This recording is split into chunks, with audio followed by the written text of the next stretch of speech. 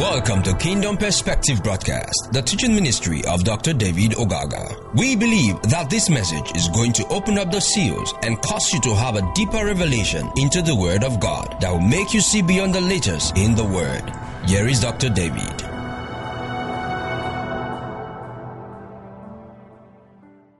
Father God, we thank you, give you praise, adore you, magnify you for your love. We thank you for your goodwill. Thank you for your mind, O Lord, concerning your own. And we thank you for revelation, wisdom and understanding that you're granting unto us in the course of the study of your word. We ask once again tonight that the Holy Spirit will reveal more of himself through this, that Christ will continuously be formed in the people. In Jesus' name, amen. Okay, so we'll continue with our study on Lazarus and the rich man. This is part 4. Last week we didn't, so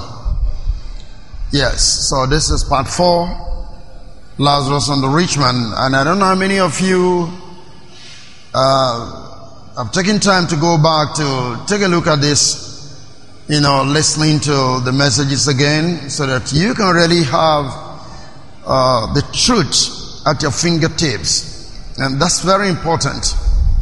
Again, our text is Luke 16, which we know before, reading from verse 19. Tonight, Luke 16:19. There was a certain rich man, which was clothed in purple and fine linen, and fed sumptuously every day. And there was a certain beggar named Lazarus, which was laid at his gate full of sores.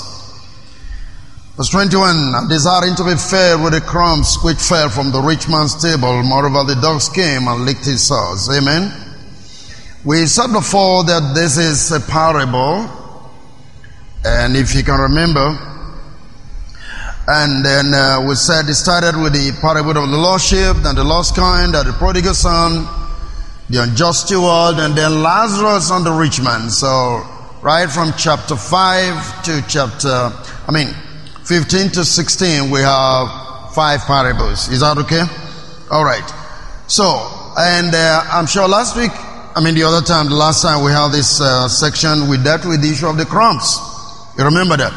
Well, we're talking about Matthew 15, reading from 21, you have that.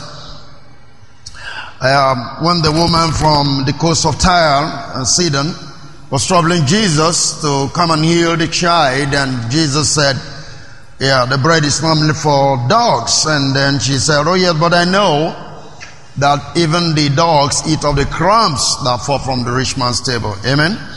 And I tried to also explain to you, that means in that instance, that Matthew, which we just read, you begin to realize that yes, the Jews refer to the Gentiles as dogs. Is that okay?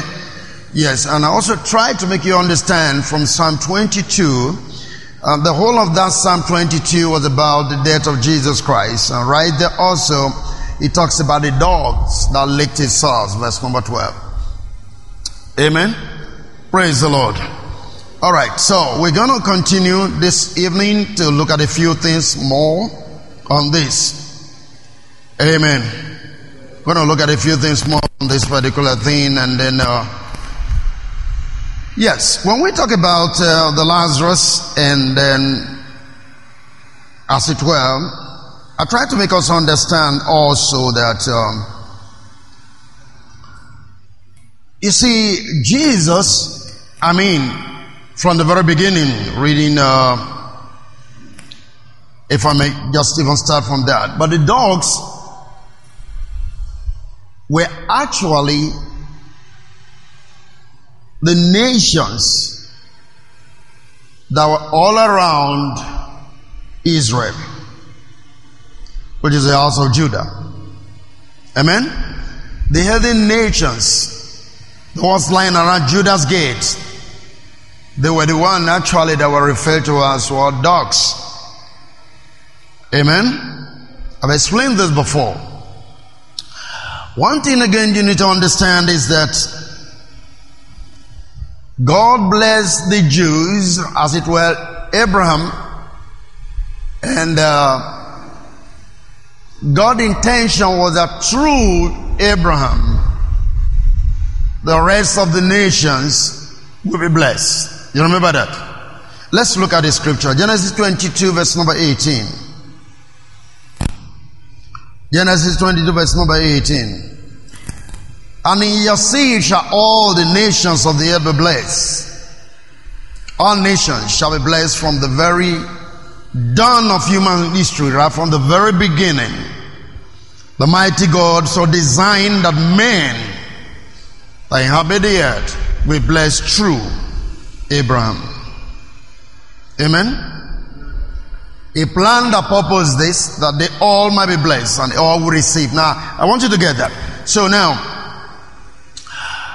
Lazarus now represented the other nations. By implication, if Israel is to be the source of that blessing, like I was trying to say the other time, if God is going to bless the nations through Abraham, and Israel was more or less the centerpiece at which this blessing will come from. So you understand now that the nations that were surrounding Israel were the dogs that were supposed to partake of the blessing from Israel. You together? Good. Now, in that sense, you begin to see that Lazarus speaks of the neighboring kingdoms like Asia, Africa, Europe, that were now at the gates of Judah. And this class of people, they were without hope. In fact, we need to read the scripture on that. But what you should understand is, Bible tells us that all the other nations who were not in the covenant of Israel, they were without a covenant, they were without hope, they were without Christ, and they were without God in the world. And remember, Romans 9 would try to explain the blessings or the riches of the rich man. You remember that? They had a covenant, they have the fathers, they have all of those things. All right. So Lazarus, for instance, the Greek word for Lazarus actually is the Hebrew name Eliezer, meaning he whom God helps. Eliezer, Lazarus is the Hebrew word. It means he whom God helps or whom God aids. And the Greek word for Lazarus is onoma. And not only means a name, but also carries the thought of one possessing a certain character. Now, if you put everything together, what you find here is there was a certain beggar who possessed the character of needing God's help. And I want you to understand, because it's very important. There was a certain one beggar who possessing, or certain one begging, who possessed the character of needing God's help. What that's supposed to mean to you? That if you put on the compound name, as it were, Eliezer, and then, what you're trying to say is, the heathen nations, they were needing the help of God because they were without God. I don't know if you're getting this. Right. So when we say like Asia, Europe, and Africa, as we were in terms of those continents, you can remember where Israel was positioned. They were at the gate needing help from God. Now this help was supposed to flow from Judah to them. Are you getting that? Praise the Lord. Okay, let me show you again. Ephesians 2, let's look at verse 11 and 12 alone.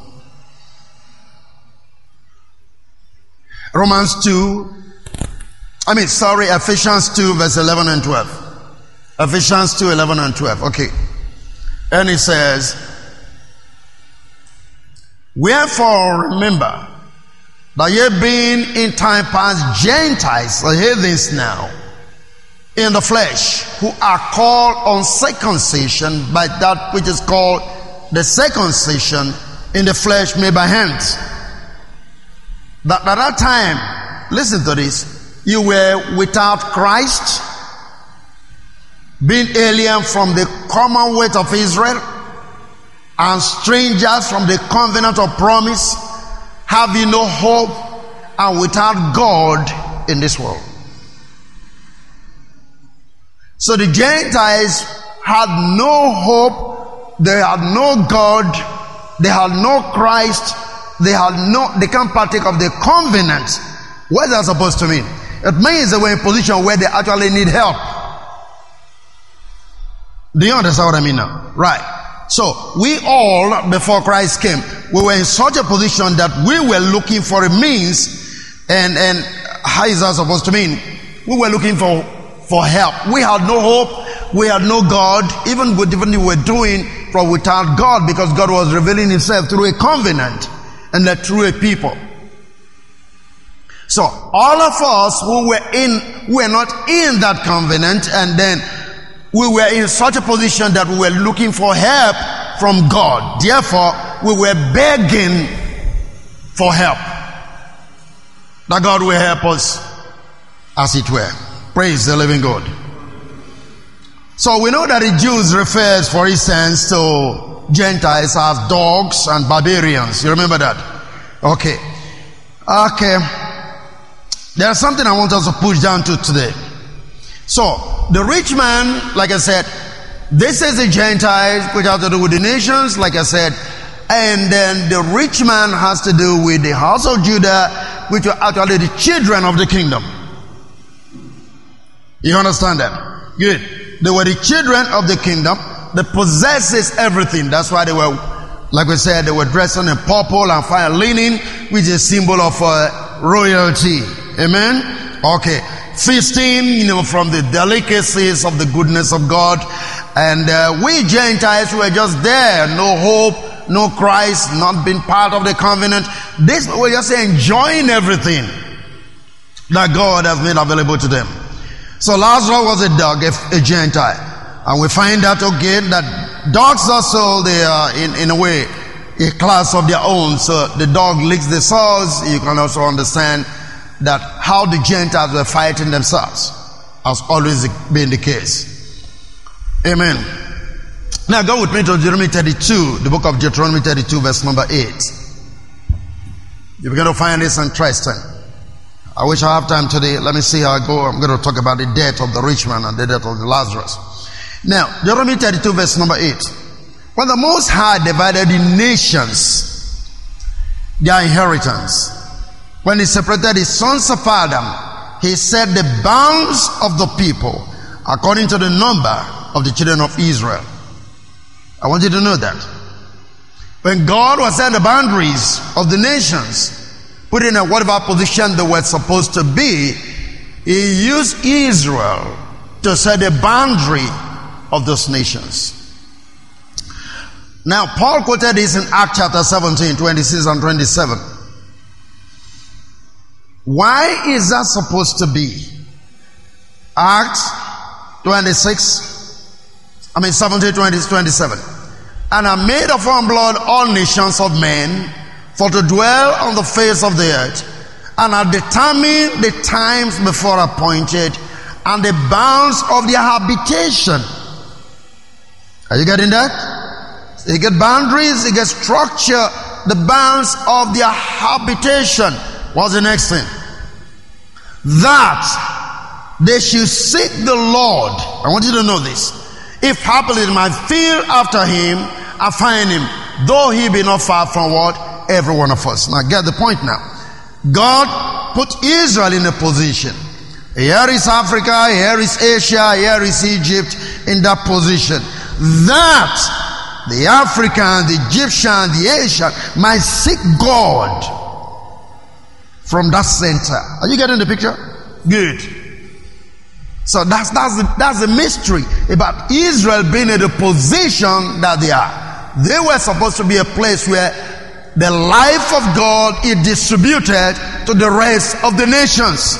So when God was setting the boundaries, he put Israel here, he put one nation here, maybe a continent here, put another one here, put another one there, so that through this Israel, which is the rich man, the riches of this Abraham will spread unto those people. So when he said Lazarus was at the gate, that is to say, they were within the sphere at which they can be able to get things from where? From Israel, which is the rich man. Are you getting that? Praise the Lord. All right. So when God said the bands of the nation, but the key point there is verse 27, that they should seek the Lord. Remember, in Ephesians 2, the Gentiles were without God. You remember that?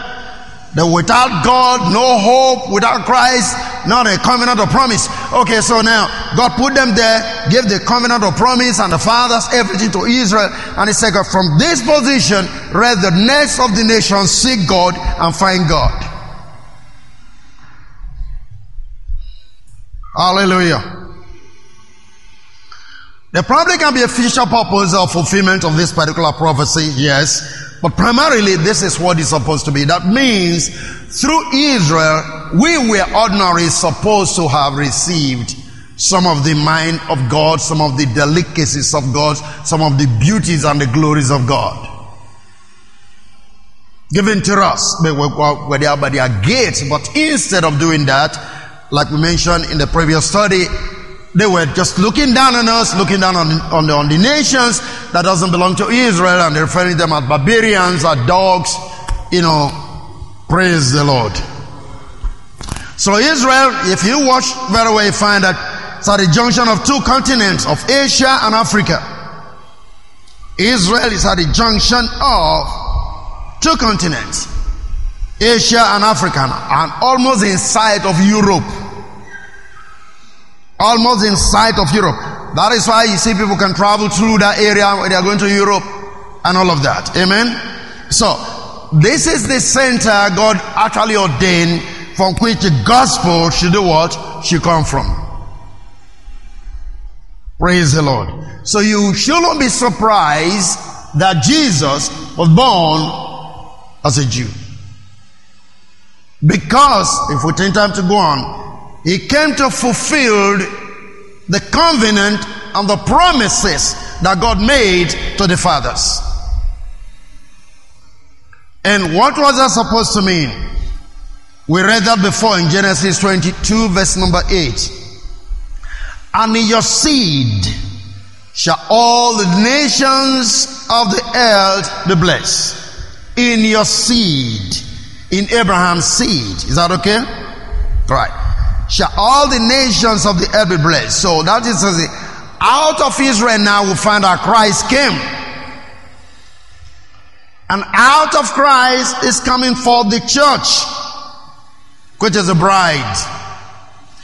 And out of that bride, like we find in Revelation 12, is going to come forth the man-child.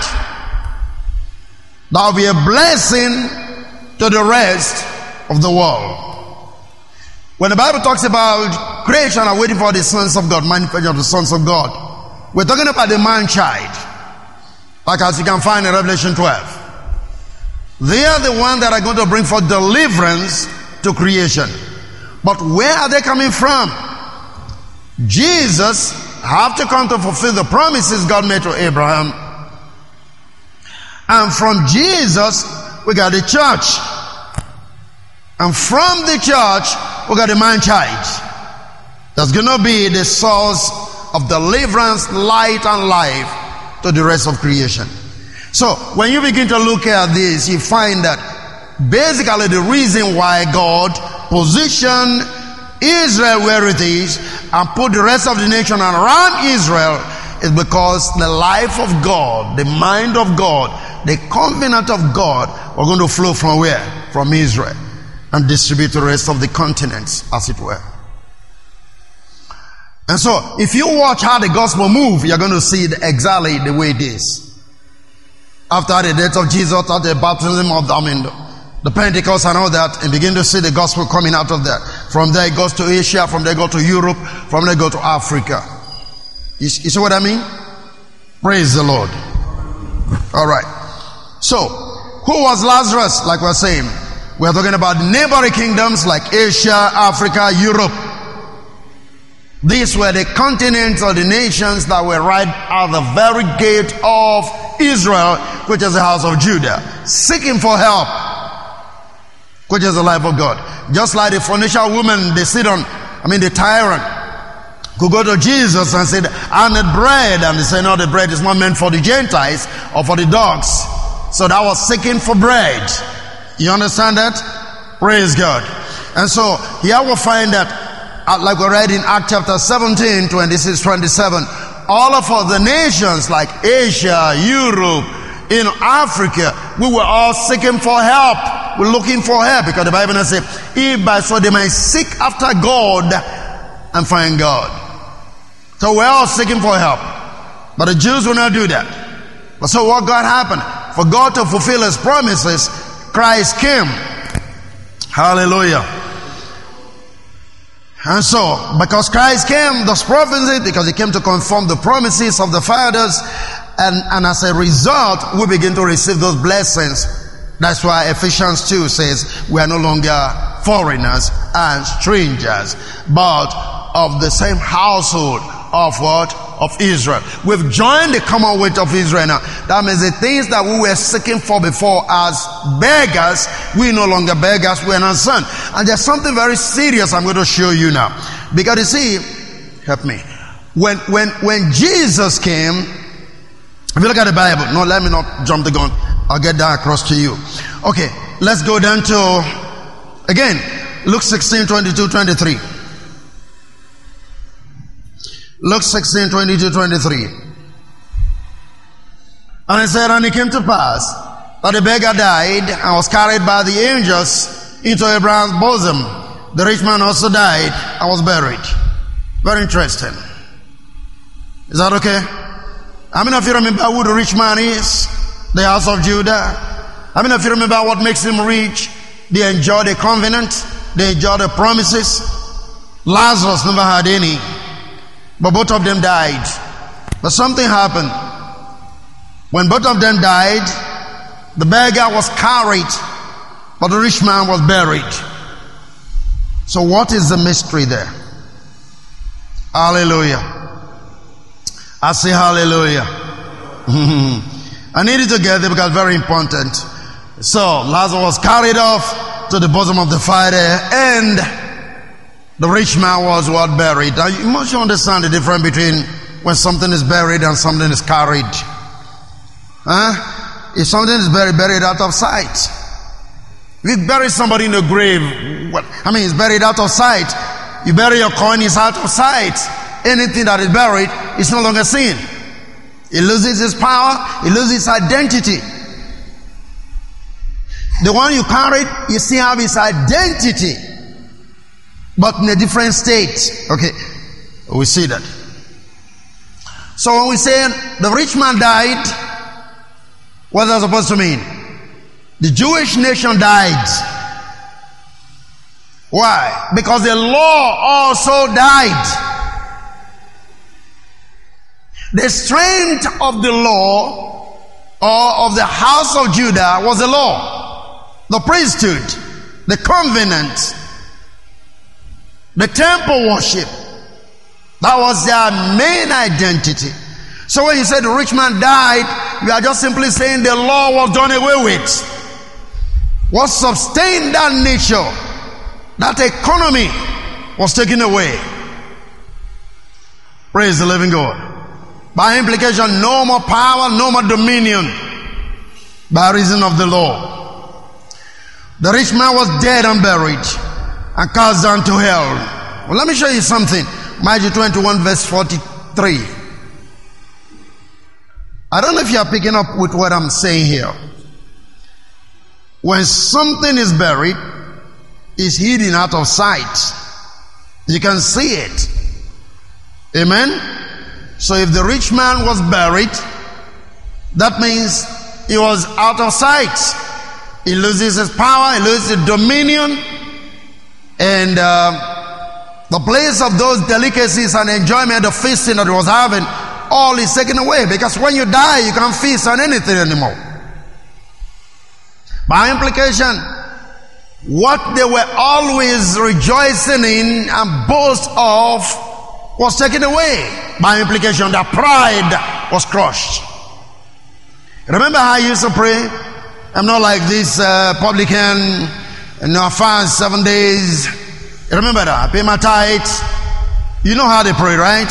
So, the covenant was their pride. Now, when they say he died, that means everything about those things that we're proud of, or they enjoy it, or they can be boastful about, they were all taken away. They died. So now, Matthew 21:43. Let's look at it. Therefore I say unto you, the kingdom of God shall be taken away from you, and given to a nation, bringing forth what? The fruit thereof. The kingdom shall be taken away from you. Who was he talking that, sir? To the Jews. Hallelujah. Okay, turn with me to Romans chapter 7, verse number 1. Romans 7, verse number 1. Know ye not, brethren, for I speak to them that know the law, how that the law hath dominion over a man as long as he liveth. Amen. The next verse. For the woman which had an husband is bound by the law to her husband so long as he liveth. But if the husband be dead, she is loose from the law of her husband. The law died. Who was a husband to Israel? Amen.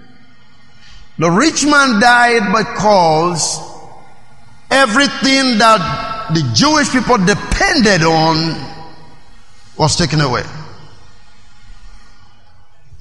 Amen. Okay. Look at Matthew 8 verse 11 up to 12. Matthew 8, 11 verse 12. Okay.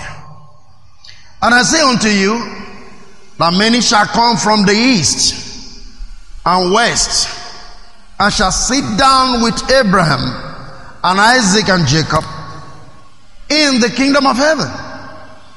But the children of the kingdom shall be cast out into what? Outer darkness. They shall be weeping and gnashing of teeth. Hallelujah. Come on, did you get that? Good. He said a time is coming when those who seemingly were not in the kingdom shall come and sit down with Abraham, Isaac, and Jacob. But the children of the kingdom, which is the Jewish people, shall be cast out into what? Outer darkness. So, the rich man died and was buried. It's so simple. Are you getting that? Now, this is where you're going to see, when talking about those coming from the east, from the west, to sit down with Abraham, that's mean that Lazarus is coming to be in the bosom of who? Of Abraham. To partake of the blessings of Abraham that was denied them by the rich man. But now the rich man is sort of, how many of you remember, the Jews will always say Abraham is our father. How many of you understand that? Okay, I'll explain that when we get there. So this language, you must understand, is very symbolic. And it's important you understand it. Like I said before, the rich man is Judah, the beggar is the nations. So what is going on here? When you say a thing is dead, it simply means he changes his condition. What is happening to this pupil, both the rich man and the beggar Lazarus, is just a change of condition. And I will show that to you in a manner. But let's progress a little bit. For instance, in the book of Jeremiah 8 verse 13. Jeremiah 8 verse 13. I will surely consume them, saith the Lord. There shall be no grapes on the vine, nor figs on the fig tree. And the leaves shall fade, and the things that I have given them shall pass away from them. Who is he talking to? Who is he talking about? The house of Judah. Okay, I'll show that to you. Matthew 21, verse 19. So God is saying, all of the glory, all of the beauty that I've given to the house of Judah, which is the fig tree, shall be taken away. You know the story of how Jesus caused a fig tree, isn't it? Right. Matthew 21, 19. And when he saw a fig tree in the way, he came to it and found nothing thereon but leaves only, and said unto it, let no fruit grow on thee henceforward forever. And presently the fig tree did what? Withered. You know this story, right? Okay, go to Matthew 24, verse 32. Matthew 24, verse 32. Now learn a parable of the fig tree. When his branches is yet tender, thank you, Lord, and put forth leaves, you know that summer is nigh. So likewise, when you see all these things, know that it is clear, even at the doors. Verily I say unto you, this generation shall not pass till all this in the world be fulfilled. Now, so what do you find here? What was the fig tree? The fig tree was the house of Judah. When he said the fig tree was caused, no man should eat of the fruit thereof. What he's saying is, the old covenant is being done away with, and no man should partake of the old covenant. The joy and the fruitfulness of Israel was the old covenant. And Jesus called the fig tree, which means he caused the house of Israel, is putting an end to the old covenant. And so when you get down to Matthew 24, and he said, when you see these signs, what was the sign? He's talking about using Israel again. But then he was talking about when you begin to see all of those things. Read from Matthew 24 from verse number 1. Begin to see what he's talking about. The famine, all of those things, war, rumors of wars, right. All those things took place before the fall of Jerusalem by the Roman armies. So he was saying, when you see the signs, it's just like the fig tree. Remember, then he has caused the fig tree, so he gave them a parable of the fig tree. The parable was given to them was the house of Judah. That's what you read in Jeremiah chapter 8. So what he meant by the fig tree, though we use it to teach about the issue of faith, but Jesus was speaking something beyond the issue of just religious faith.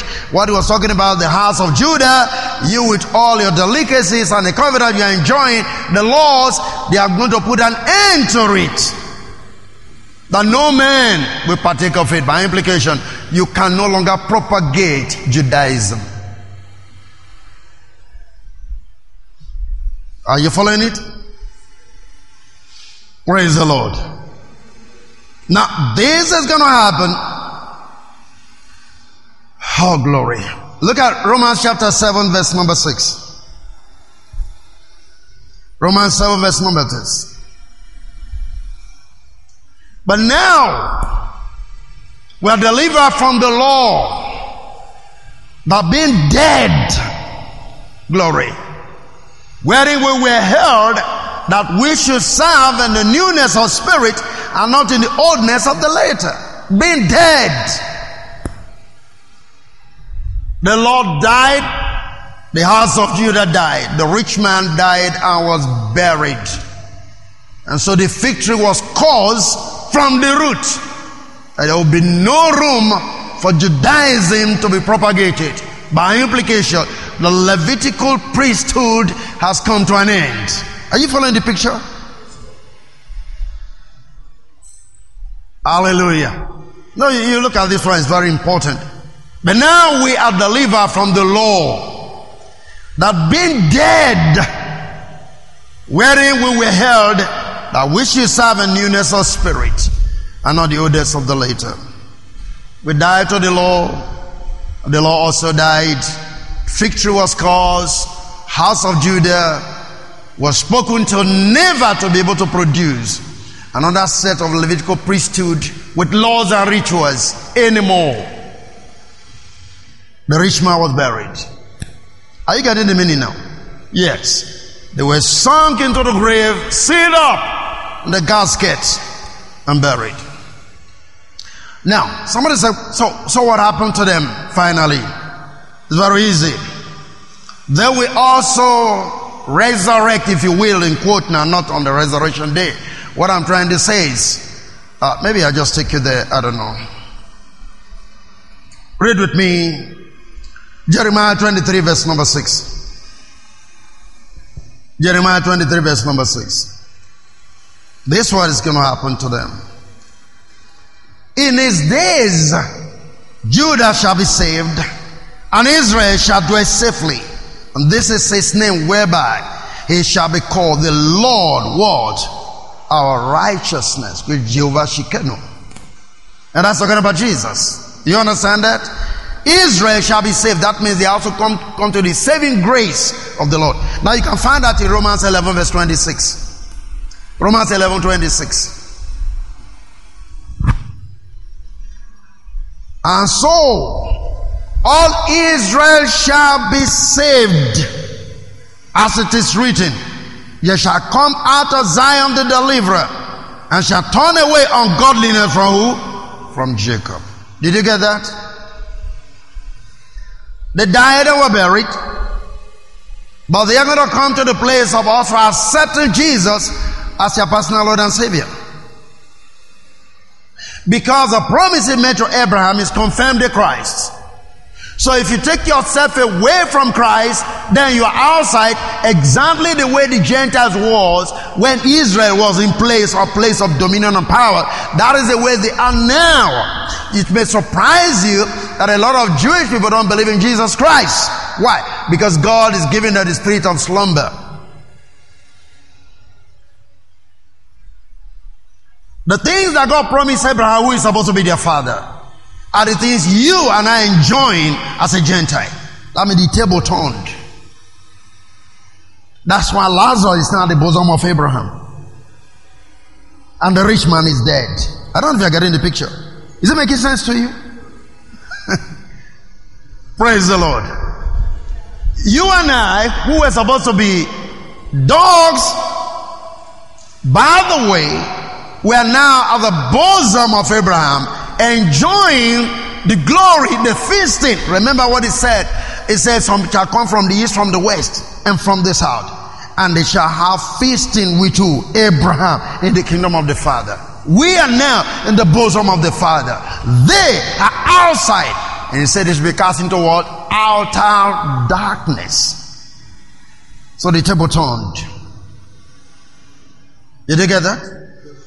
Good. That is why it is said Lazarus was carried, but the rich man was buried. Can you get the difference now? Everything the rich man was proud of was sealed up and buried. Lazarus, who had nothing, was brought into the bosom of the Father. To be in the bosom means somebody who is nearest to your heart, the closest person. That is why I say, you use the language, my bosom friend. You know, there's English that says you are my bosom friend. That means very close friend. And remember, the Bible says, the Englishman will say, only your friend knows your secret. So when somebody is your bosom friend, that means he's intimate with you. He's closest to you. He knows everything about you, and you can partake of everything that individual is having. So now Abraham is in the bosom of the Father. And Lazarus, the bosom of Abraham, which is also the father, in quote. But the Jews, who were supposed to be the sons of the Father, they were cast into what? Outer darkness. That is the hell they find themselves in. By implication, they can no longer partake of the glory of the promises that God made through Abraham. Hallelujah. Amen. So, now let me show you something. 1 Corinthians 15, let's look at 45 and 47. And this is also very interesting. I want to show you something.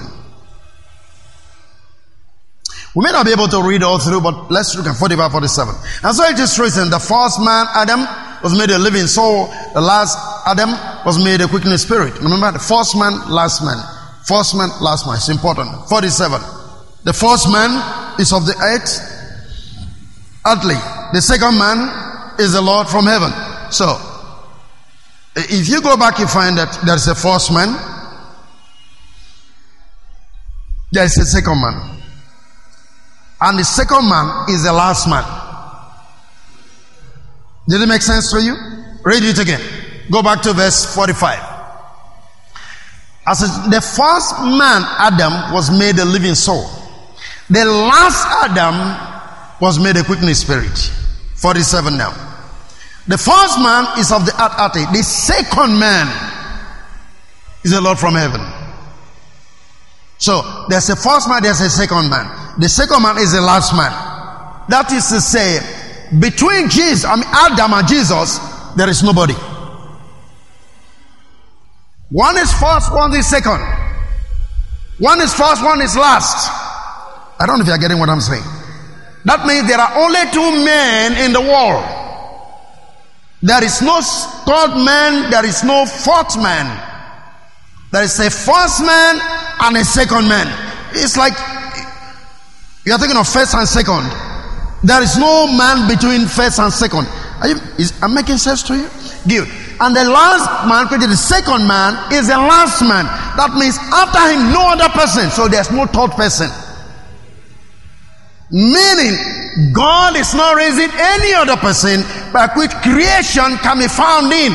Creation was first found in the first man, which is what? Adam. In Adam, all. You understand that? Now he brought the second man, and now in Christ shall all. Is that making sense for you? So there is no third man. Everything end at the second man. The second man is the last man. I don't know if you are getting that. You know, when you read this thing, it doesn't make sense to you until you settle down and begin to think about it. So there is a first man, there is a second man. The second man is the last man. So after you have your first and second, there is no third. Because you say if you are doing maybe 100-meter race, you can say first, second, third. You understand that? The first man, the first person, the second person, or second position, or third position. So now, maybe if there were 5 before, the 5th person will be the last person.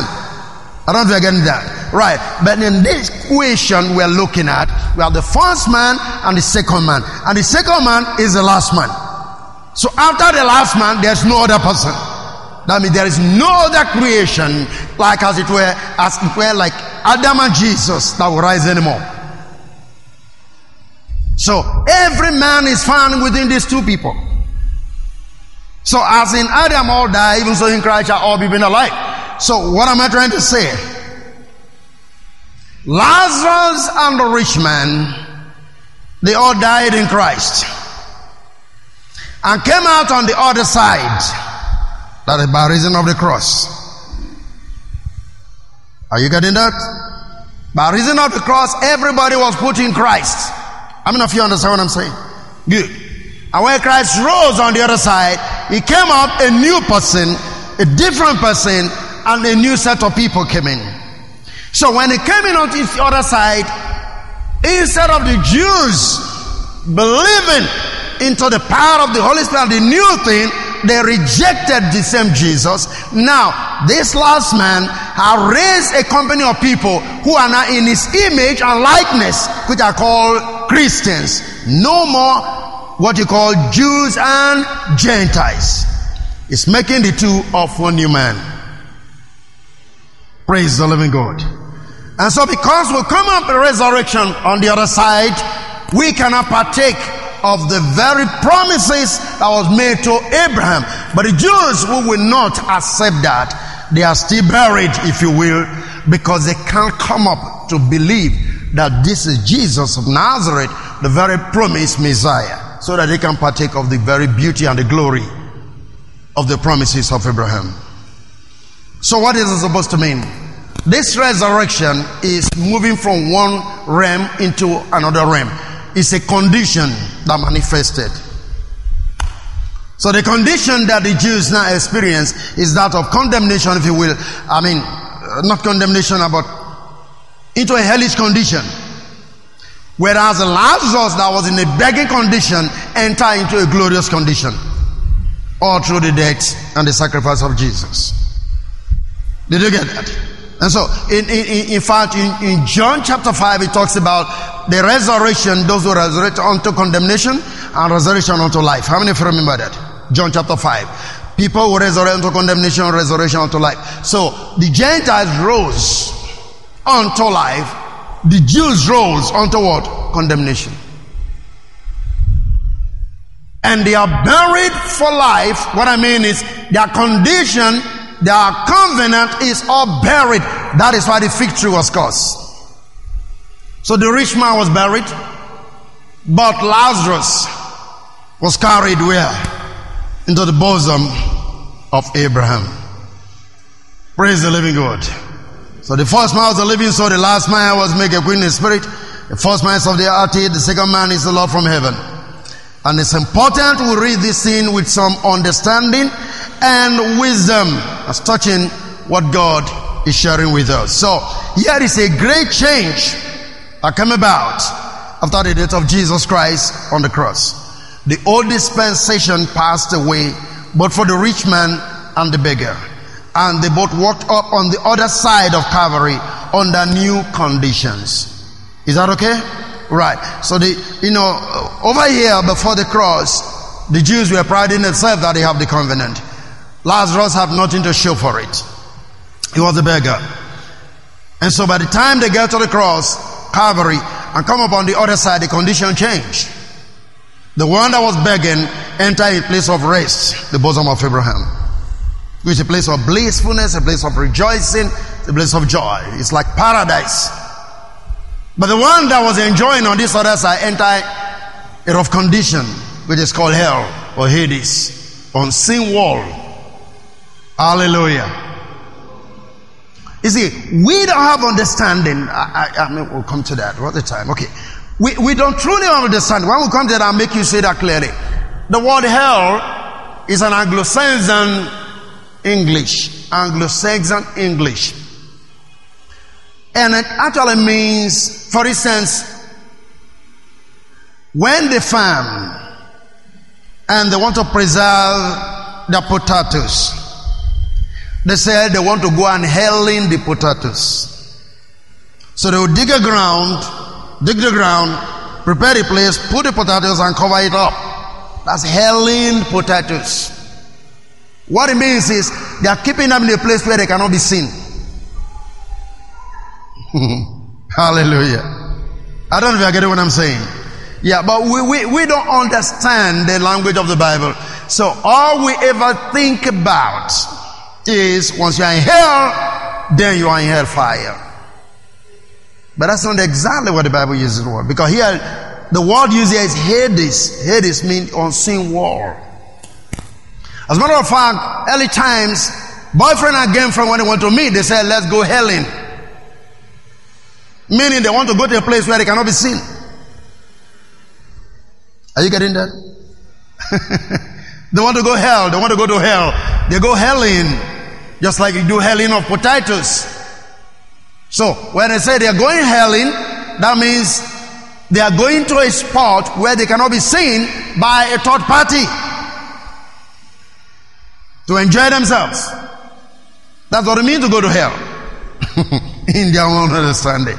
And this may be difficult for you, but that is exactly what it is.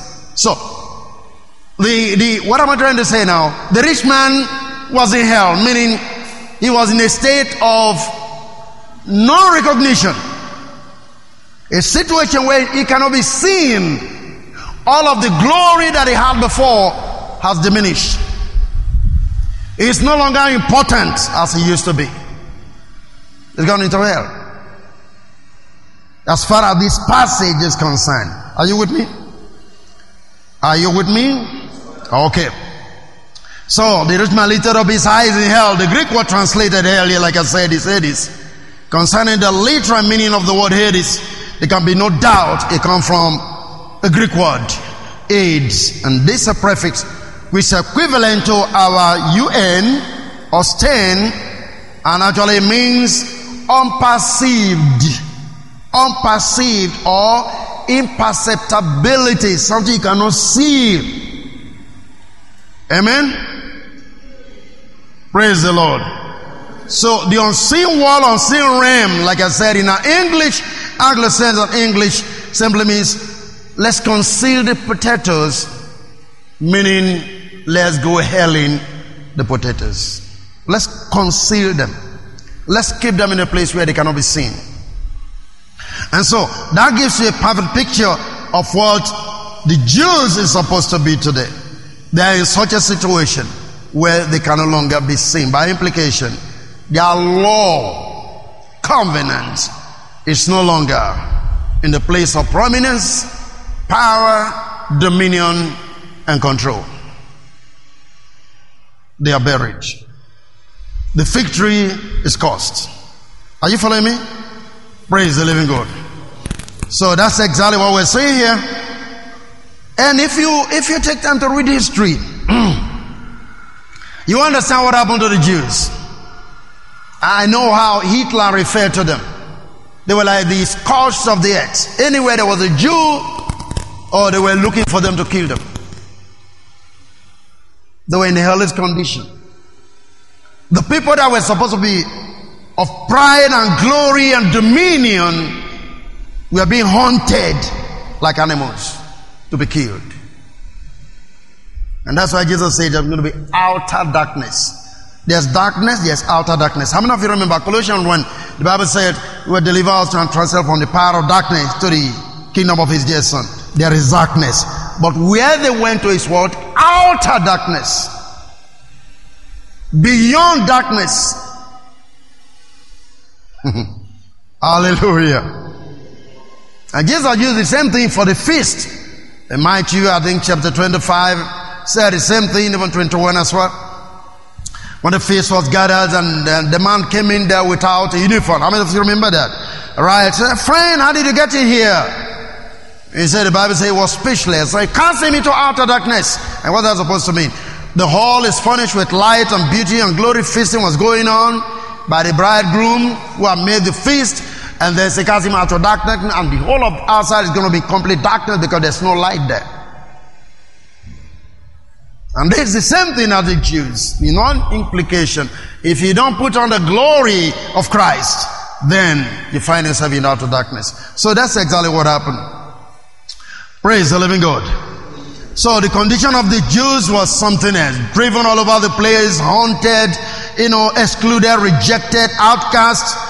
I mean, think about it. They were despised all over the world, hated in the diaspora, the nations, miserable ghettos of Europe.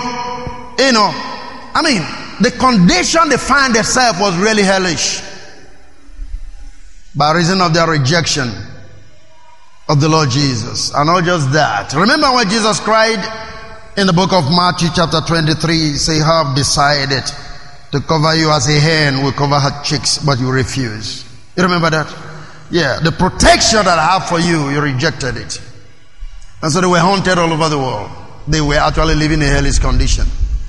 And that's exactly what Jesus was telling them. So he was telling them ahead of time, this is what you're doing to me, but this is what is going to happen to you. Praise the living God. Are you there? Right. You rejected me. You despised me. Okay, don't you worry. This is what is going to happen to you. Let me give you the picture of what's going to happen to you. The rich man died and was buried. And hell, you're confident you're going to lose it. What you're rejoicing on is going to be taken away from you. It's going to be caused. You are going to be hidden. Your popularity is going to be taken out of the place.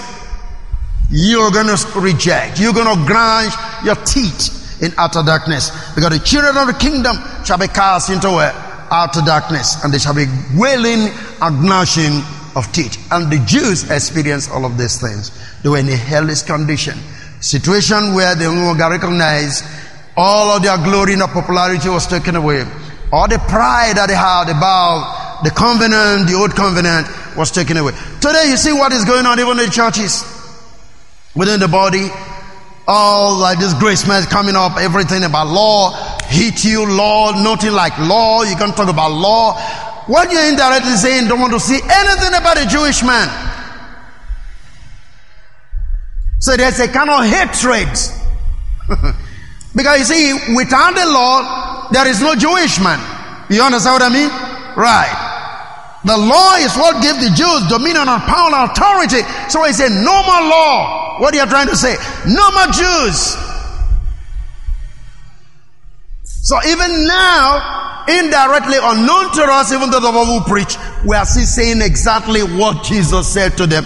And we are still doing to them what exactly people like Hitler did to them, even in Europe. No more law. We're under grace. We're under grace. Yes, we're under grace. We don't have to have anything to do with law.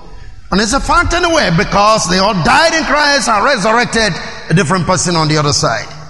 So what am I trying to make you understand? Lazarus is now the bosom of the Father, but the rich man is in torment. Is that okay? And the rich man died, meaning the dominion and the power of the law have been eroded. But the Lazarus that was rejected and was suffering was carried into the bosom of who? Of Abraham. So next week, I'll show you what the bosom of Abraham is all about. Thank you so much for paying attention, and God bless you.